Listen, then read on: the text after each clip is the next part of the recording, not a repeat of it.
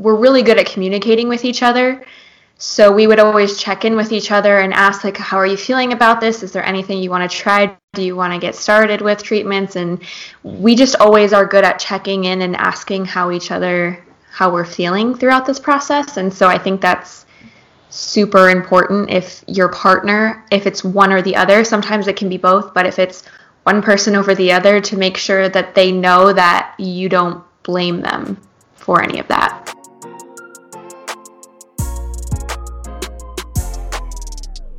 Wait, what do you mean it's over? Hello? How can I help?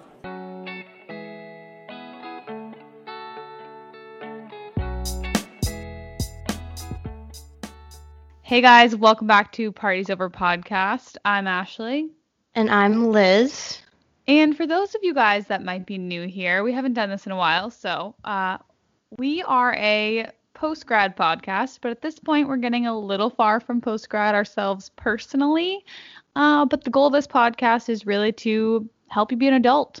True. Like, Parties Over lives on because, like, I'm about to turn 25, so I feel like the party is over on my early 20s, and you know what I mean? There's, like, always something you have to advance, and then the young self is over. Right. No, I agree. I think the party is just, like, could be over at all points of life. So, but just so everyone knows, like, it's not really over. Like, we still have fun.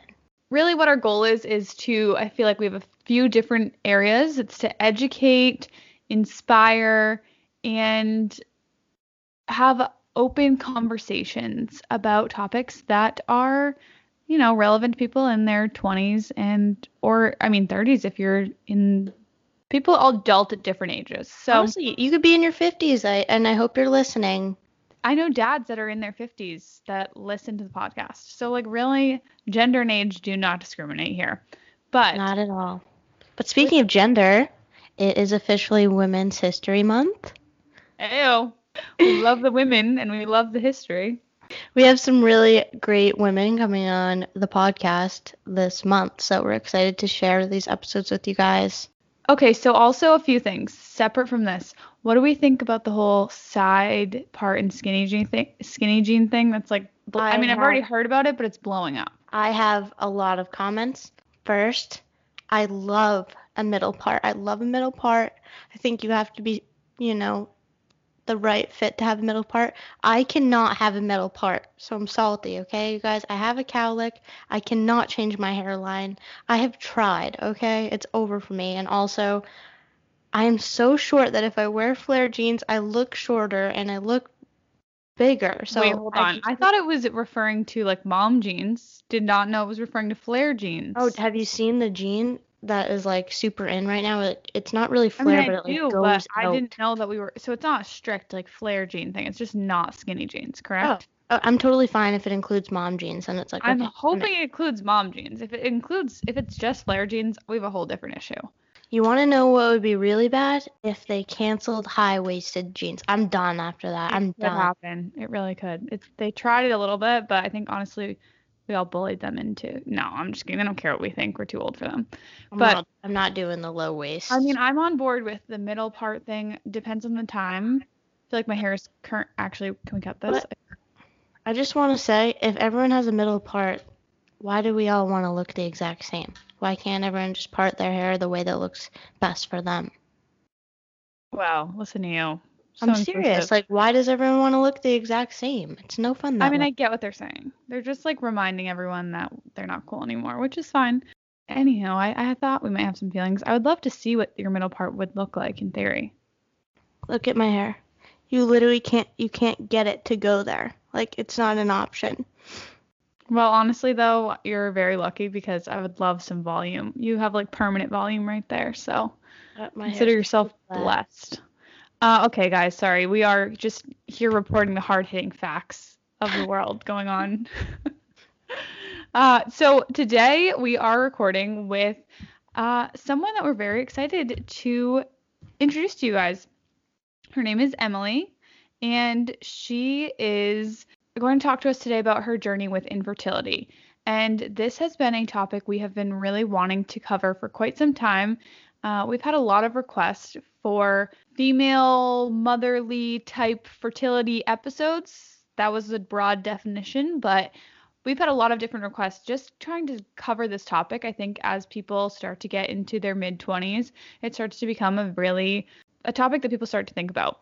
I think a lot of people our age don't go out of their way to learn about this stuff until they're ready to have kids, and then until it's a problem that they have, or until they need to learn about it. Like, no one knows about it in advance unless they know someone who goes through it. Right. On this episode, we're going to talk about not only what Emily, and just bring awareness to like infertility on a personal level in case it's something that you end up dealing with one day in your life, but really we're going to talk about it so you are equipped to support your friends that may be going through it someday as well, and what to say, what not to say, and how to be there for someone, and also just to know that if this is yourself or a friend that is going through this, that it's okay and you're not alone.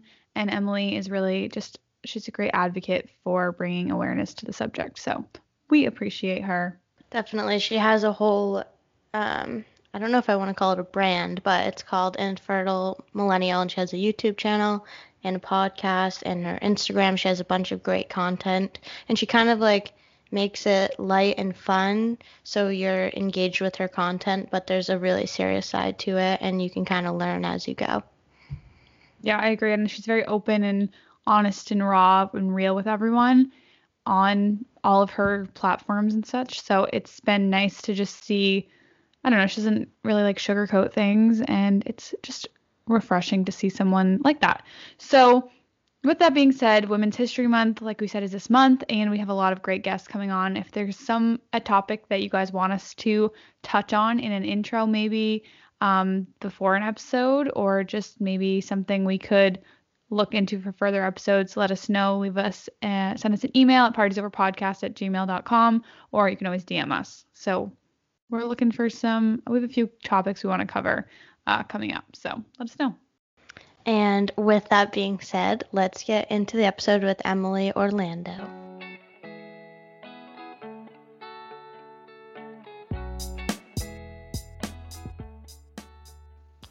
Okay, guys, so we are back with Emily Orlando. Welcome to Parties Over Podcast. We're so happy to have you. Thank you so much. I'm so happy that you guys took the time to ask me to come on and kind of talk about infertility and all that. Yeah, we're definitely excited. I think our listeners have really wanted an episode like this, so we were really glad to find you, and it just feels like the perfect fit. And we would love to share with our listeners like a little bit of your background. Yeah, so I don't want to get too much into it just because I don't want to, with everything that we're going to be talking about later. But basically what I do is that I am an advocate for infertility and IVF and miscarriage. And so I create content that resonates with other people who are dealing with infertility or doing fertility treatments or have experienced miscarriage to basically make them feel less alone. And I also like to create content that also helps educate people who don't understand infertility, but maybe they know someone who's going through it or somebody who's experienced miscarriage, because I sort of have a motto that is, just because you don't understand somebody's struggle doesn't mean you can have an excuse to lack empathy or compassion for what they're going through. That's kind of what we were talking about when we were introing you prior to this episode isn't just for someone who maybe is struggling with infertility or is preparing themselves and, to have kids. It's for the friend that their friend is struggling with infertility, and just knowing how to support someone going through this. And it's really just for anyone to have a different perspective. So I love the way you described that. So what was the name of your, we didn't know how to refer to it, your brand? Is that what you'd call it? Or yeah, I would say it's a brand, or it's also kind of a company. It's Infertile Millennial. So I basically I started that name for a podcast, and then it basically blossomed into an entire brand at this point. So I saw that you just came out with your website and everything, and it looks really good. So thank you. Congrats on that. Thank you. I would love to hear a little bit about kind of when you knew that you wanted to have kids and kind of when you met your husband and you guys decided that you want to start trying? Yeah, so for me, I've always wanted to have kids. That was just something that from as far back as I can remember, it was always a desire of mine. It was always something that I figured in the future would come my way. My husband and I actually met in the 6th grade, so we've known each other for a very long time. We didn't actually start dating until we were 16, but we've been together ever since then. That is so funny. I love hearing about people that have been with their partners for such a long time because I've also been with my fiance now for a very similar amount of time, and people are always like look at me like I have 10 heads, and they're very confused. Yeah. So I love meeting someone that I can relate to. So when did you guys, I know you got married, so you started dating at 16. When did you guys get married, and when did that conversation of kids kind of come into play? So we got married in 2014, and I think we had actually been talking about having kids for a while, but we made the decision to basically not prevent the month of our wedding because we were just like, oh, we'll see what happens. Like, it'll probably take 6 to 12 months or something to get pregnant. So I think somewhere around 9 months of doing that is when we were like, oh, okay, maybe we should actually start trying because this obviously isn't doing anything. So that's when we started doing like the OPKs and focusing on what days I'm actually ovulating, trying different things and things like that. Now, I hope this isn't too, but how old were you when you guys got married? Just because I know age plays such a factor in this, and you weren't necessarily I know you weren't the stereotypical age of having difficulty having children. Yeah, so we were so we got married in October of 2014. My husband turned 21 in January of 2015. So we were he was just about to turn 21. I was like 20 and a half or whatever, but still really young. So You're probably at that age, you're not thinking like there's any chance of infertility, like you're at kind of your prime and you probably hadn't even learned about this kind of stuff yet or like thought, oh, it could be me because you're just so young. Exactly. So now just some of these emotions that were behind when you were in this stage of I don't know, you probably didn't have too much pressure on yourself at being such a young age, and like you said, you guys were trying kind of passively, I guess I would say. So how were your feelings, and when did you start to feel like maybe when did you seek medical attention? Yeah, so in the beginning, it was just sort of like a whatever, but every month it was like, oh, darn it, like it didn't work that month. And so, as I had said before, that was about 9-ish months in where I'm like, maybe we should take this more seriously if we really, truly want to do this. So I think that's when it started to feel a little bit less fun because you're like, okay, now we got to like time it properly. And then it was about 14 months in of trying that I was like, all right, we are really young. Maybe just to be safe, we should go check if we need to, I don't know if there's anything else that we can do to help this along because clearly what we've been doing isn't working. So it's pretty standard for couples to wait a year trying naturally before they go and seek help because I think it's like 95% of couples get pregnant who are reproductively healthy within a year, and then it's like 99 to 100 in 2 years. So I just wanted to make sure there wasn't anything we could be doing more of or something we could try. And so because it's easier for a male to get tested, I actually had my husband go first because I've had regular cycles and no issues my entire life. I was just like, I don't think, let's worry about me later because I just knew like everything was pretty solid. So we had him go in and get an analysis done just to double check. And as we said, being young, it's not usually an issue. So I think he actually had to push for it because his doctor was like, you're so young. Like, are you sure you're doing it right? You know what I mean? Like questions like that. So I had him go in December of 2015. Did you wait for his results to come back to find something out before you thought about yourself at all or like going in yourself? I think we did. I actually kind of forgot about his analysis, I think, because I remember one night he sat me down and was like, okay, I got my results back and they don't look very good. And so it turned out that he had severe male factor infertility, so low count, low motility, low morphology, which basically gives us a slim to none chance naturally, although you can try different things, which we did. But it makes it pretty hard to conceive naturally. So when we found that out, it was sort of like a relief of, okay, well, now we know why it's not been working, but what can we do?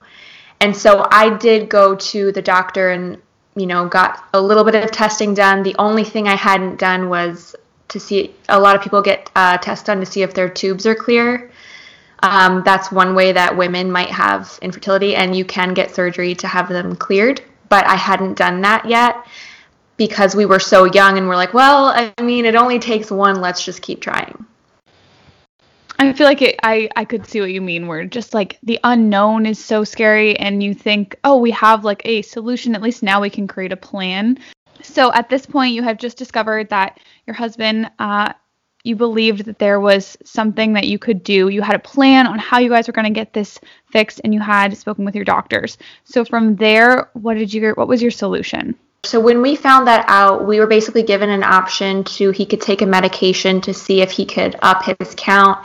And we tried that, and it worked, but it still wasn't good enough. So I think we technically put everything on hold for a few years, because I think at this point we were like 22.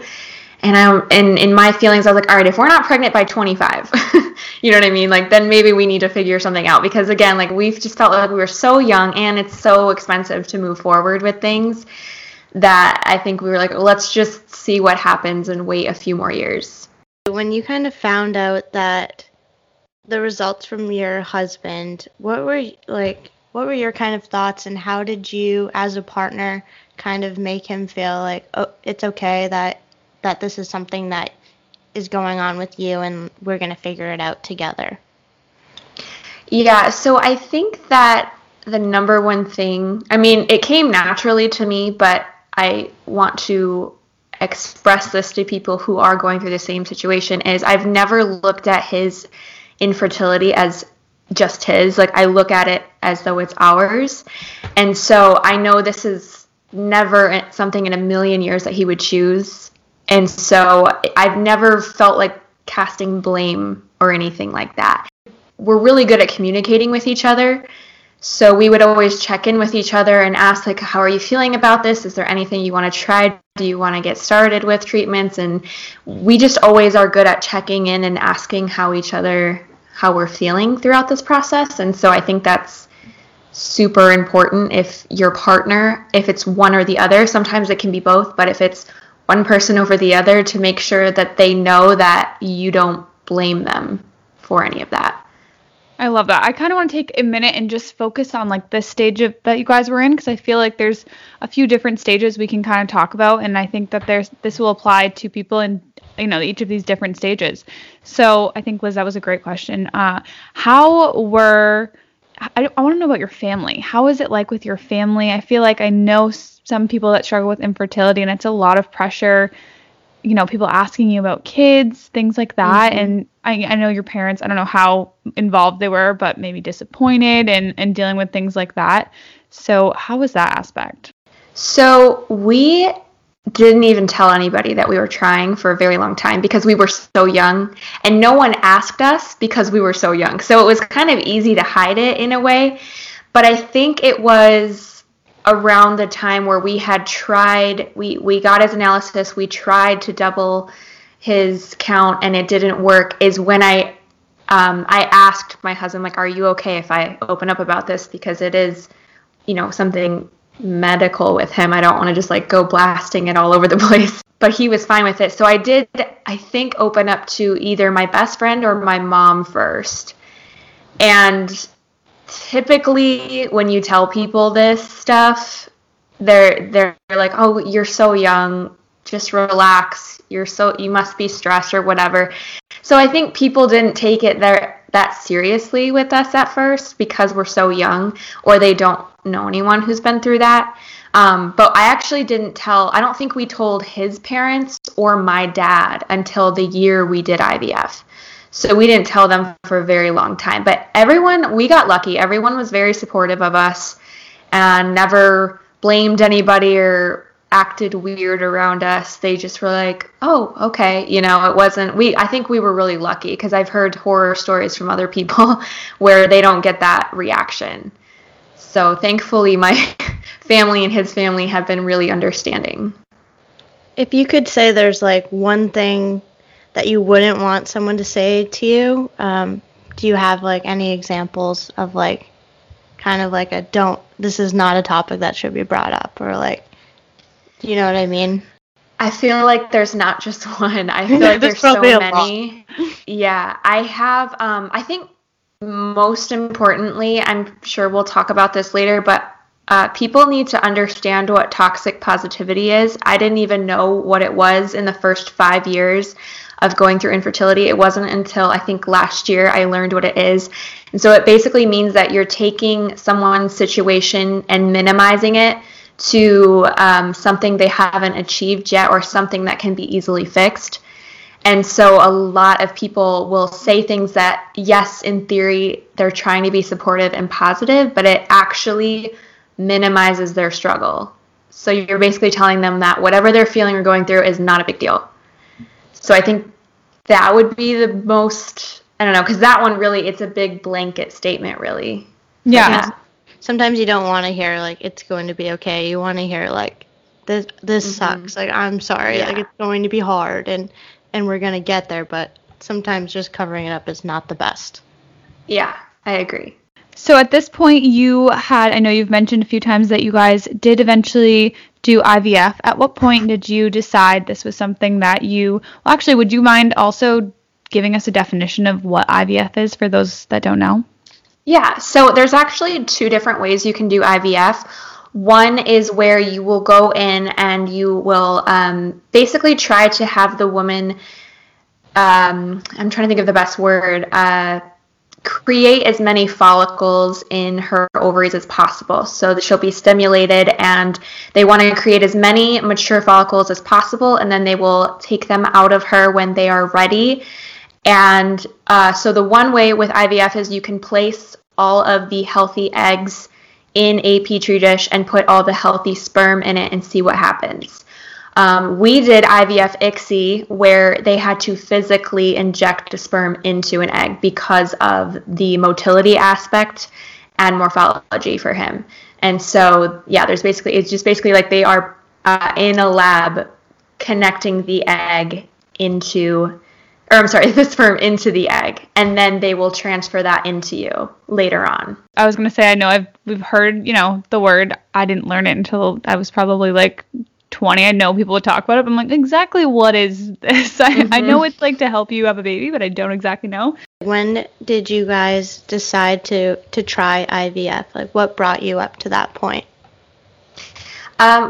So we had a meeting. We met with a fertility specialist, and he basically said, you are not going to be a candidate for IUI, which is where that's where like people say the whole turkey baster comment. That is where they take the sperm sample and they just put it in the woman at a specific date when as soon as they know she's going to ovulate.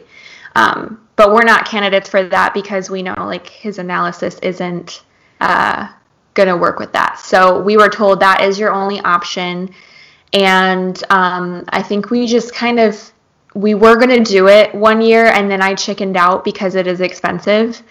And I wasn't ready yet to drop the money on it. But then the next year, basically our doctor, we sat down with him again and he said, listen, you're not getting any younger and you don't know if his analysis will drop to 0 at one point. So he's like, you might as well go do this while you have the chance. And you can even just like freeze your embryos if you want to and wait. But he basically said like, it's now or never, like you're not getting any younger. So that's sort of what pushed us to do it. And how old were you at this point? So how many years had it been in between the first discovery of your husband and then to the IVF? Yeah, so we've got his analysis in 2015. It was 2019 that we did IVF. Okay. Again, I'm sorry to keep asking about No, age you're fine. stuff, but I'm just thinking about the timeline and stuff. And how are your feelings at this point? I know a lot of people that I know personally, they have a timeline for themselves, like a strict timeline, like this is when I want to have kids, this is how many, this is what age I need things, to get done. How were you feeling at that point? I was really nervous to do the process because I had never done it before and I had no idea what to expect from it. But I was also feeling super hopeful at this point because now it felt like, okay, now we have the answer to everything. And everybody once we knew we were going to do IVF, we started to be a little bit more open with certain family members. So a lot of them would be like, oh, I know someone who did that and they got pregnant right away and you're going to get pregnant. And so we started to feel really, really hopeful at this point. Were you feeling, I don't know, the anxiety of like, I feel like maybe because you were younger, you might not have had as much pressure on yourself to meet that strict timeline? Or is there any advice to someone you could give them on how to just ease that? Life doesn't necessarily happen the way you have it planned. And I don't know, is there any words of wisdom you can say to ease that anxiety of things that are out of your control? That's really hard because I feel like however you're feeling is how you're feeling and you can't really change how you're feeling. But I just feel like what I've learned from doing IVF is to have a lot of patience with life in general. Because like even when you get your plan for IVF, it's never the way they write it out. Things always change. And so from what I can tell you is just don't really have expectations because things change all the time. And it is hard, but I've started to try to learn to live in the moment more so than worry about the future, because basically the way that I've been taught is that the future doesn't exist, and it probably doesn't exist in the way that we see it. So if we just live in the moment and not have expectations, you can have expectations about certain things, but it's going to help you mentally to just accept where you are in the moment and work step by step. We say it every episode, but it's so ironic. Every episode we do with someone, it always comes to a similar takeaway to the very last episode we recorded with. We just recorded with someone who she underwent an accident and her life changed and such. And that's the exact advice she gave is live for today, because the future, you don't know. It could look completely different. And she was saying she wishes she just would have, been thankful for the spot she was at. So I think that is great advice. And just, I don't know, for anyone that's potentially thinking of IVF, it's nice to go in with hearing what you should prepare for yourself mentally. So I think that's great. Can you describe a little bit about the IVF process, kind of like where you start and what your life kind of turns into? Yeah, so there are 2 different IVF processes. One is a fresh transfer, which according to my doctor, they like to always do first. So a fresh transfer means you are transferring fresh embryos. They were never frozen. So your fresh transfer, and this will be the same for everybody who starts their very first IVF cycle, is you will basically go in and have a meeting. They'll come up with a plan, and at least at my facility, we go on a month of birth control so that they can regulate your cycle. And that gives them time if you do have to get any type of surgery. So I did have to get surgery, and I guess this is very common. But when they went in and just did you'll do your standard blood work and an ultrasound just to get an idea of what your body looks like. And on my ultrasound, they were like, oh, it looks like you have a little bit of scar tissue, so we want to do a surgery called a hysteroscopy. And so they put you under, and then they'll just go in with a little camera, and if there's anything in there that would prevent an embryo from implanting, they'll remove it. So it's kind of like starting with a fresh canvas. So a lot of people actually do this surgery. So you'll do that surgery, and I believe you'll have another cycle of your period before you start again, if I'm remembering correctly. And then at that point, you'll do blood tests like every other day. You'll start injections, which can be 2 to 3 times a day for a week and a half, maybe 2 weeks. Then there'll be a week where you do internal ultrasounds. So that's where they can see how many follicles you're getting. And at some point they'll determine, okay, your follicles are a great size and shape and you have a ton, so you're going to do a trigger injection, which basically is an injection that releases the follicles so that they can go in and do a surgery to collect them. So you'll do a trigger shot, and then about like 72 hours later, you'll have surgery. Your trigger shot can be any time of the day, like 3 a.m. You'll have to get up and do it, whatever. I was really lucky that mine was at 11 o'clock at night, so I didn't have to wake up. But you'll go in, you'll have the surgery, they'll remove the eggs from you, and then they'll let you know the next day how many were mature. That's when they'll do the ICSI part, so they'll put the sperm in with the egg, and then they will wait to see how many fertilized, and then they'll wait 3 to 5 days, and they'll grow the embryos and see how many are left at the end to transfer.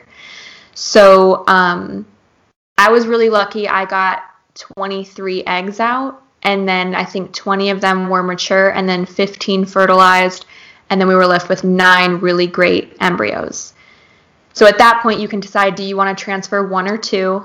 And we chose 2, and then you'll do the transfer. So that's basically what a fresh is. A frozen is none of the injections to stimulate the ovaries. You're just going to do injections if you have like an implantation protocol or whatever, but it's a lot easier than a fresh. And how long is this going on for? How many weeks or so?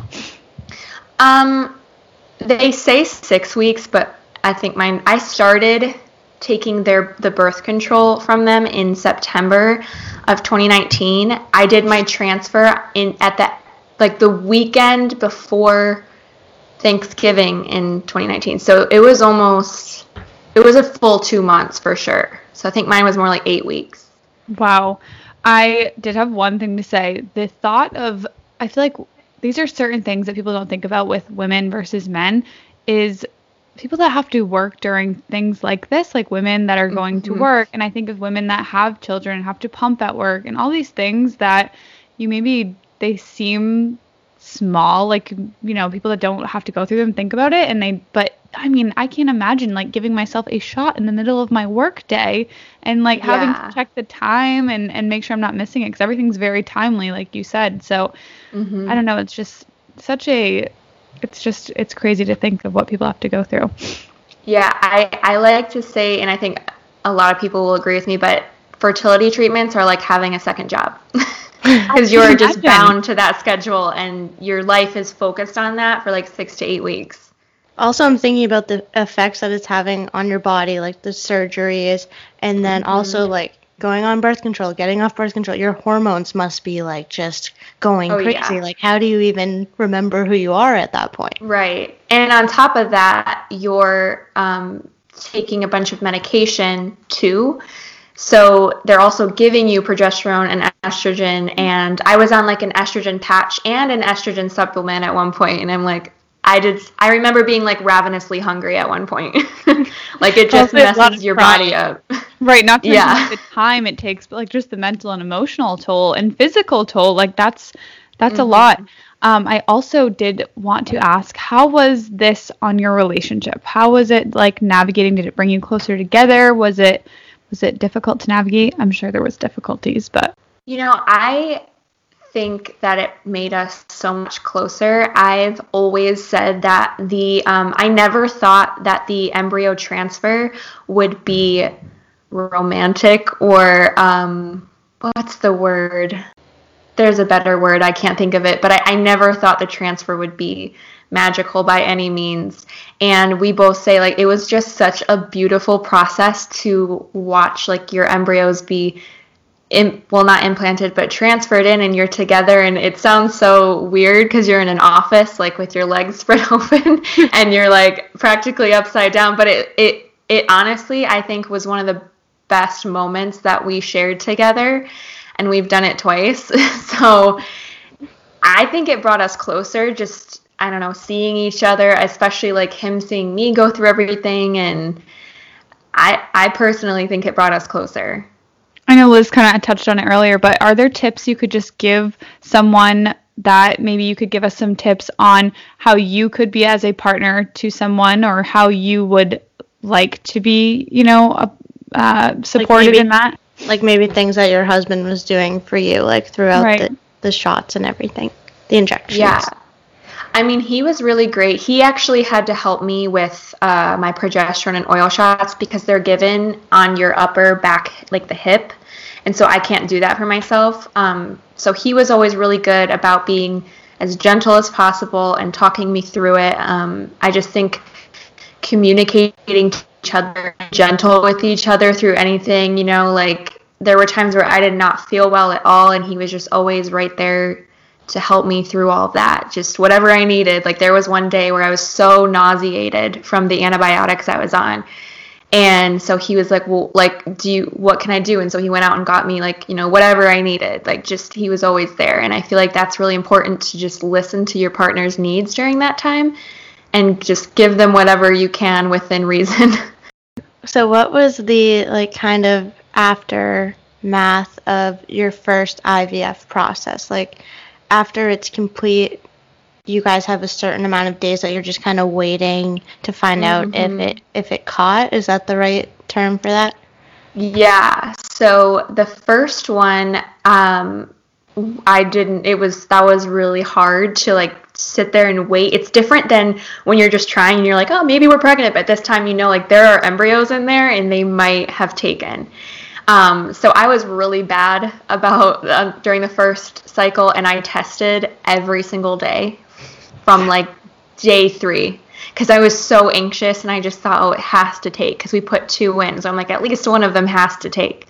So I tested every single day, and I think you have to wait 10 days post-cycle to get a blood draw. So I think it was 9 days post, and it was still negative, and I'm like, this totally didn't work. And so when I went in to get my blood drawn, I told my nurse, like, I was bad, and I tested, because they tell you don't do it. and I said, have you ever seen someone be positive with a blood test, even though their test was negative? And she's like, it's not very common. So I kind of knew that it hadn't taken, just because I hadn't seen a positive. And then they do call you later on and give you the news over the phone. I feel like I know they say not to, but at least maybe it kind of like eases your expectations, rather than just waiting those 10 days. And then, you know what I mean? Like each time. Yeah. I think it drove me crazy though, because then every single day, because the second round, I was like, okay, I'm not testing unless I have a crazy physical symptom that I cannot deny. And so that time around, I actually did get pregnant, and I did have crazy symptoms that I'm like, I just got to test, because I know that this took. And it was positive. And I went in early for a blood test just because I had a couple things happening that they were like, oh, we got to make sure that nothing crazy bad is happening. So that one was confirmed with the blood test early. Okay, so you've done it both ways. So I could see that too, though, because testing it so often, you're kind of like disappointing yourself like every time, as opposed to like just the once maybe. So that does, but I could see, I know a lot of people that would definitely take it every day because they just can't help themselves. But so how are your feelings when that first one didn't take? So that one was really difficult because no one prepares you, even when you're going through IVF, the nurses, no one talks about, well, what happens if it fails, which I feel like is a big problem. I think they need to talk about that more with people, because I didn't realize that what I was feeling was grief. I just thought that I was upset about something. And it turns out like I was grieving the loss of not only everything that I worked so hard for, but then like I lost those embryos. That's the way that I look at it. A lot of women feel the same way. And if you feel like it's a loss, then it's a loss. And there's no changing your mind, basically. So I didn't actually properly grieve that the first IVF cycle until after I grieved the second cycle, because I didn't realize it was a loss. So how long after the first cycle did you decide to try it again? Right away. Right away? I didn't think I would want to, but I don't know. I think I was more excited because they do say a frozen transfer has a higher chance of taking. I'm not sure why, but they've just found that it does. And they were going to put me on an implantation protocol, because even my doctor was like, you guys are so young. I don't know why this didn't take. Your embryos were graded really nicely. I have no idea. Maybe we just need to like push the implantation factor of it or whatever. So I think I had a lot of hope again to just, all right, let's get started. So it was immediately after. And you're kind of already like in the process, like you've already adjusted your life to doing it. Also, I wanted to touch on this before. Sorry, I'm on a tangent, but the fact that you have to take birth control to do IVF is so ironic. It is weird. It's so weird to Not think everyone does, but my clinic, it's standard. That is so funny. Just what an odd concept. Okay, so you guys decide to do IVF again, and so is this another full 6 to 8 weeks of this, or is this process shorter? So this one should have been shorter for most people, but I had a roller coaster of a time. There just was weird things happening with my body the second time around.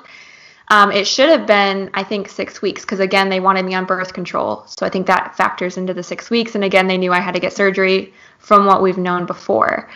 And so I think I would have had my cycle in December, and then my transfer was supposed to be in February, like early February, so super quick.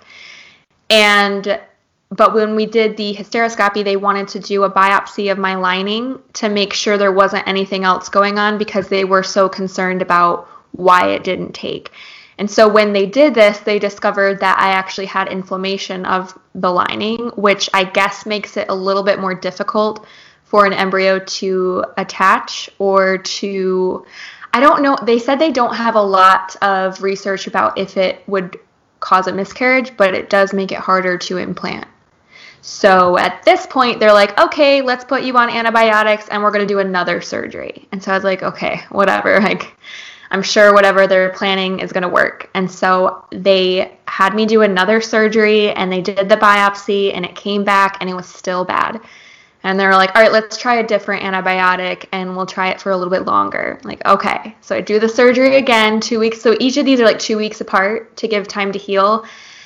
And then the third surgery after the biopsy, nothing had changed. So they're like, all right, you've been on antibiotics for like 5 weeks now. You have to get off them. Let's just move forward with the transfer. So it took a lot of extra time and nothing changed. So it should have been a lot quicker, but it ended up taking me almost 3 months till my actual transfer. Wow. Now I just want to touch on the fact of what your body has now, after 2 IVF cycles, has undergone during this process. And I'm sure how taxing it is on your emotional, like we've said, emotional health, mental health, physical health. You've now undergone 3 surgeries. Is that correct at this point? So 4 hysteroscopies in total, 3 during my second cycle. Okay, so 4 surgeries. Yeah. 2 bouts of antibiotics, I believe, and or Oh, so much more because you have to go on antibiotics before each surgery too. Oh, okay. So, because they want to make sure you don't get an infection from the surgery, so you're on those plus the others. And the ones that I was on, one of the rounds made me so sick. Like bad migraines every day, didn't have an appetite, just like I think that was worse than all the other procedures was how sick I felt on the antibiotics, but I just want to highlight this for someone that, and not to mention your hormones are, I'm sure, all over the place.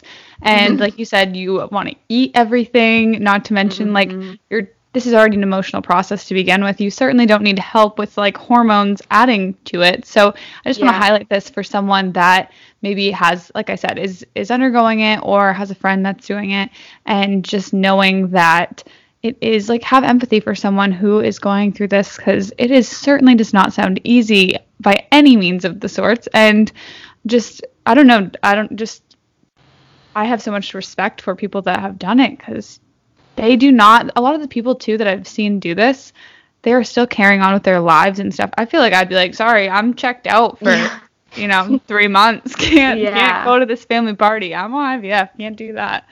Yeah. So it's really intense. Like I said, the emotional toll of it and was your family aware at this point that you were doing your second round? Oh, yes. So after our first cycle failed, I was having a really hard time with it. And I first just wrote out how I was feeling and what we had experienced in my notes app on my phone. And then I was like, oh my God, that felt really good. And I don't think I had mentioned, but during my first process, I was filming everything because I was like, oh, this will be a really good pregnancy announcement. You know what I mean? Like, let's make a video and like that'll be my pregnancy announcement. When it failed, I was like, well, okay, obviously this isn't going to be a pregnancy announcement. So I was like, what if I used all this footage and made it into like, okay, this failed and we're struggling with this. And so I asked my husband, I was like, how would you feel if I shared this on Instagram and on Facebook? Because like all of our family's on Facebook, a lot of people who didn't know. And he didn't even bat an eye. So I decided to share this. And so at that point, everybody knew we were going through our second cycle. Like everybody on Instagram, everybody on Facebook knew. So that was so helpful to have the support the second time around, because it definitely is harder to want to go through it again when you don't have the support. That's what I was just going to ask. Like, now you've done it both ways. You know, you've done it more privately and then more openly. And I was going to ask which, you know, how you felt on having done it both ways. Like, if you had, you know, regretted everyone knowing, but that's awesome that you had that support, and just, I'm sure those words of encouragement and honestly just the awareness that you're bringing to people to know that they're not alone in that is really amazing. Also, I did also want to highlight your talking with your husband and just asking his permission on everything. I feel like you have done a great job from what you've told us on just being very respectful of, I mean, like you said, it is medical. Like, you can't, you know, really respecting your partner in this process. And I love that you said it was your infertility together, not necessarily just, you know, one or the other. I think that's really important to highlight, because I know it's something that partners talk about. We've talked about it prior, like we're not trying to have kids and stuff, and we've talked about it before, and I could see it being very difficult to navigate. So actually, you just answered our question for us. So we were talking about when you started to get into the infertility space. So was that really when you noticed like that there was interest in this topic of sharing? Yeah, I did not expect the amount of people who reached out to me after that post. Like, people who I thought, oh, she got pregnant so easily because she does, you know, they don't share their stories, but then come to find out she's like, nope, I struggled with this too. So like, so many people flooded my messages or whatever, just telling me their stories. And then I realized, like, okay, there are a lot of people who are going through this. And I think when it started, I'm like, oh, okay, people are interested in our journey. Like, I'll just start sharing this. Like, clearly there's an interest. And then I realized, like, okay, not only is me sharing my journey helpful, but like, what if I started creating more specific content to not only help other people, but to educate? Because my mom even said, like, even though I was going through it and talking to her every day, when she saw the video, she was like, okay, I didn't realize like how everything worked and what you went through.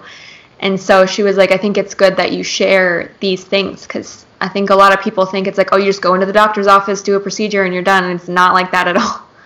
Because you probably wish that, like, early on, when you're maybe starting your first IVF process, that you had someone maybe that you knew that was posting this type of content, that you felt like, oh, they're sharing it, I could always reach out to her and talk to her. And then you kind of took it into your own hands and made this whole, like, brand where you can do that for other people. So someone else might be going through it right now, is kind of searching it on the internet, and then can relate to you, which is so nice, I think.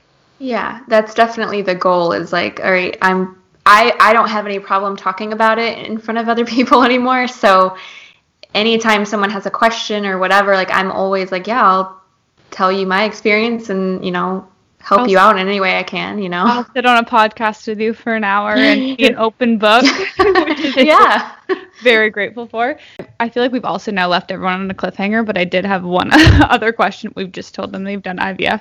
Okay, so you're done your second round of IVF, and you did say that one was positive. So can you walk us through what happened from there? Yeah, so I had just the weirdest symptoms. I've never been pregnant before, but you know how people say, like, when you're pregnant, you'll know. And I was like, okay, whatever. But it actually truly is, like, just weird. Like, I think the biggest thing was I started cramping really bad, like the worst cramps I've ever had, only 5 days after my transfer. And I was concerned that something was actually wrong. So I asked my husband to call the doctor because I was like, I don't know, like, this is weird. I shouldn't be having, I thought I was going to start my period. That's the way it felt. And then I started spotting a little bit and I was like, I think I'm starting my period, yet I'm on all these medications. How can I be starting? And I was very concerned. So they actually were like, okay, you should come in for a blood test just to be sure nothing's wrong or whatever. But I took a test the next morning because I just could not wait. And it was very positive, which tells me it probably took right away. Like, typically pregnancy tests take a little bit to show up. So the fact that it was so dark. So I went in for a blood test the next day. My numbers were really, really good. So I was like, oh, it's twins because we put 2 in again. And then I kept testing every day just to see the line get darker for peace of mind. And I was getting blood tests every 48 hours because they want to make sure that your numbers are doubling. So the first 48 hours, they hadn't quite doubled, but they said that's totally in the realm of normal. Sometimes people don't double every 48 hours. It might be every 55. Like, it's totally fine. And then 3 days later, I went in for another blood test, and I had a really bad gut feeling. I don't know what it was. I just woke up the next day. I was like, I think it's going to be bad. But I was trying to stay positive and not worry too much. And so I went and did a blood test. They took a lot longer to call me, which was my first red flag because they were calling me every day at like noon. So I knew that, like, I don't know, something is up. They're not calling me. It's like 4 o'clock now and they haven't called me and I'm worried. And the thing is, like, with nurses, you can always tell when they're going to deliver good or bad news. And so as soon as I picked up, she told me, like, yeah, your numbers have dropped by half, which is not a good sign. But they had me stay on my medication just in case, like, maybe it was one and the other one's still there, whatever. So I think at that moment is when we both were like, all right, I like prepare to have a miscarriage because this doesn't sound good. And so I went in 48 hours later and then they had dropped again by half. So at that point they're like, okay, you have to stop medication. And I'm sorry if you can hear my dogs, they're outside my door. Stop your medication and just kind of wait to pass everything naturally. And so that's what I had to do, is just wait every day until I miscarried. And so I did miscarry naturally at home. I didn't have to get surgery, thankfully. But that's like a whole other traumatizing experience, I feel like. I was going to say, you've already gone through this like 2 times and like finally you get to the point, and I just feel like, I just want to say, like, I'm sorry that you had to go through all that just to get to that point. Thank you. Is that kind of like, I know when I hear about IVF, like you said earlier, like, you always hear of the person becoming pregnant. Like, are there any stats of how common it is to not get pregnant after IVF? You know, I'm not really sure. From a lot of people, and I'm not a doctor, so I can't say this is like true, but I've heard a lot of people say that your first IVF round is almost like a trial because they don't really know what else to do for you or what protocols you should be on, unless there's something medically that they're like, oh, for sure we have to do this with you. But if you're young and healthy and it seems like there's only one thing wrong or something easy to fix, then I think they assume you'll be pregnant the first round. But some people have said it's kind of like a trial run to see what you might need for the second time. But I think once the second one fails, that's when it's like, all right, let's see what else we can try. But after the third, I think is where it kind of falls off.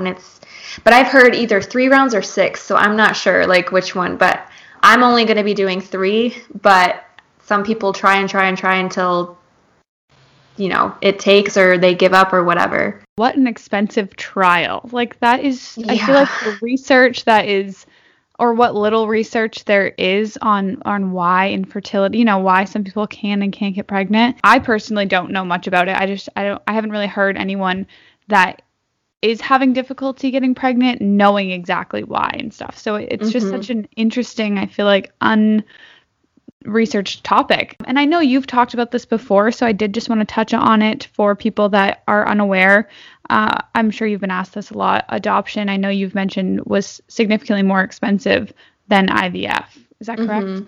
Yeah. When we were looking into what we wanted to do, we did look into adoption versus IVF. And at least where we are, it's like 30 to 50 grand for adoption, and there's no coverage of that. Like insurance isn't going to cover it. And it's also not a guarantee because I think I was looking into it. I don't know.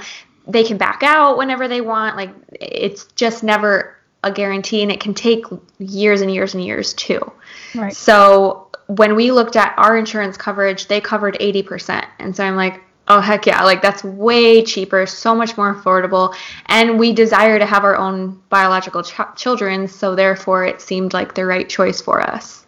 I did just want to also highlight that I know there's times where people can be very judgmental on the subject, but I'm sure I'm speaking in your terms. I'm sure you would just say to someone that it's everyone's own journeys, and you can't, I just can't imagine judging someone for what they want to do with their family. So I did just want to highlight that for anyone that just, again, is lacking empathy in the subject, and knowing that it's not an easy answer. It's not like you can just adopt a child. It's a long process, legal battle, expensive.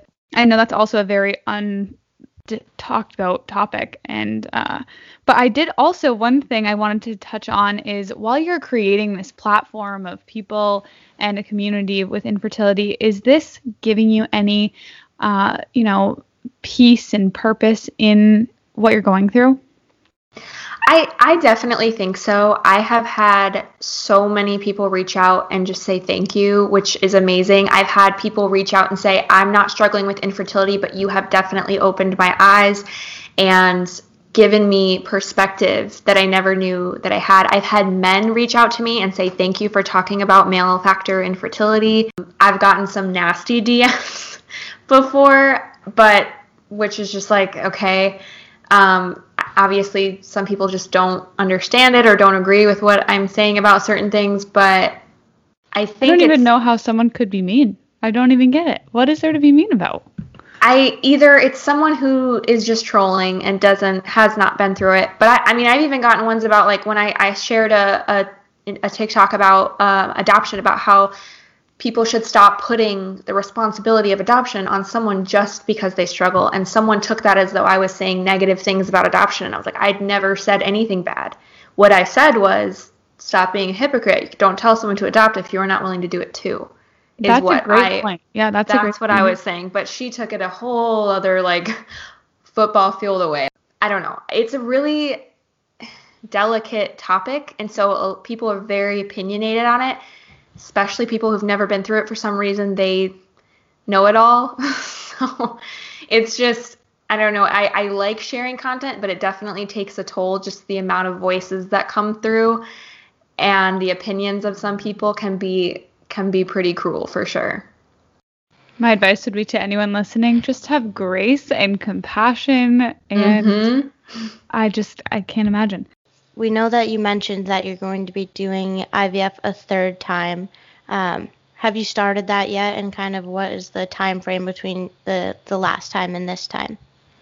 Yeah, so I have not started it yet. I was going to wait until April, but I think I'm feeling like I want to just get some questions answered in March. I have not talked to my doctor since before miscarrying.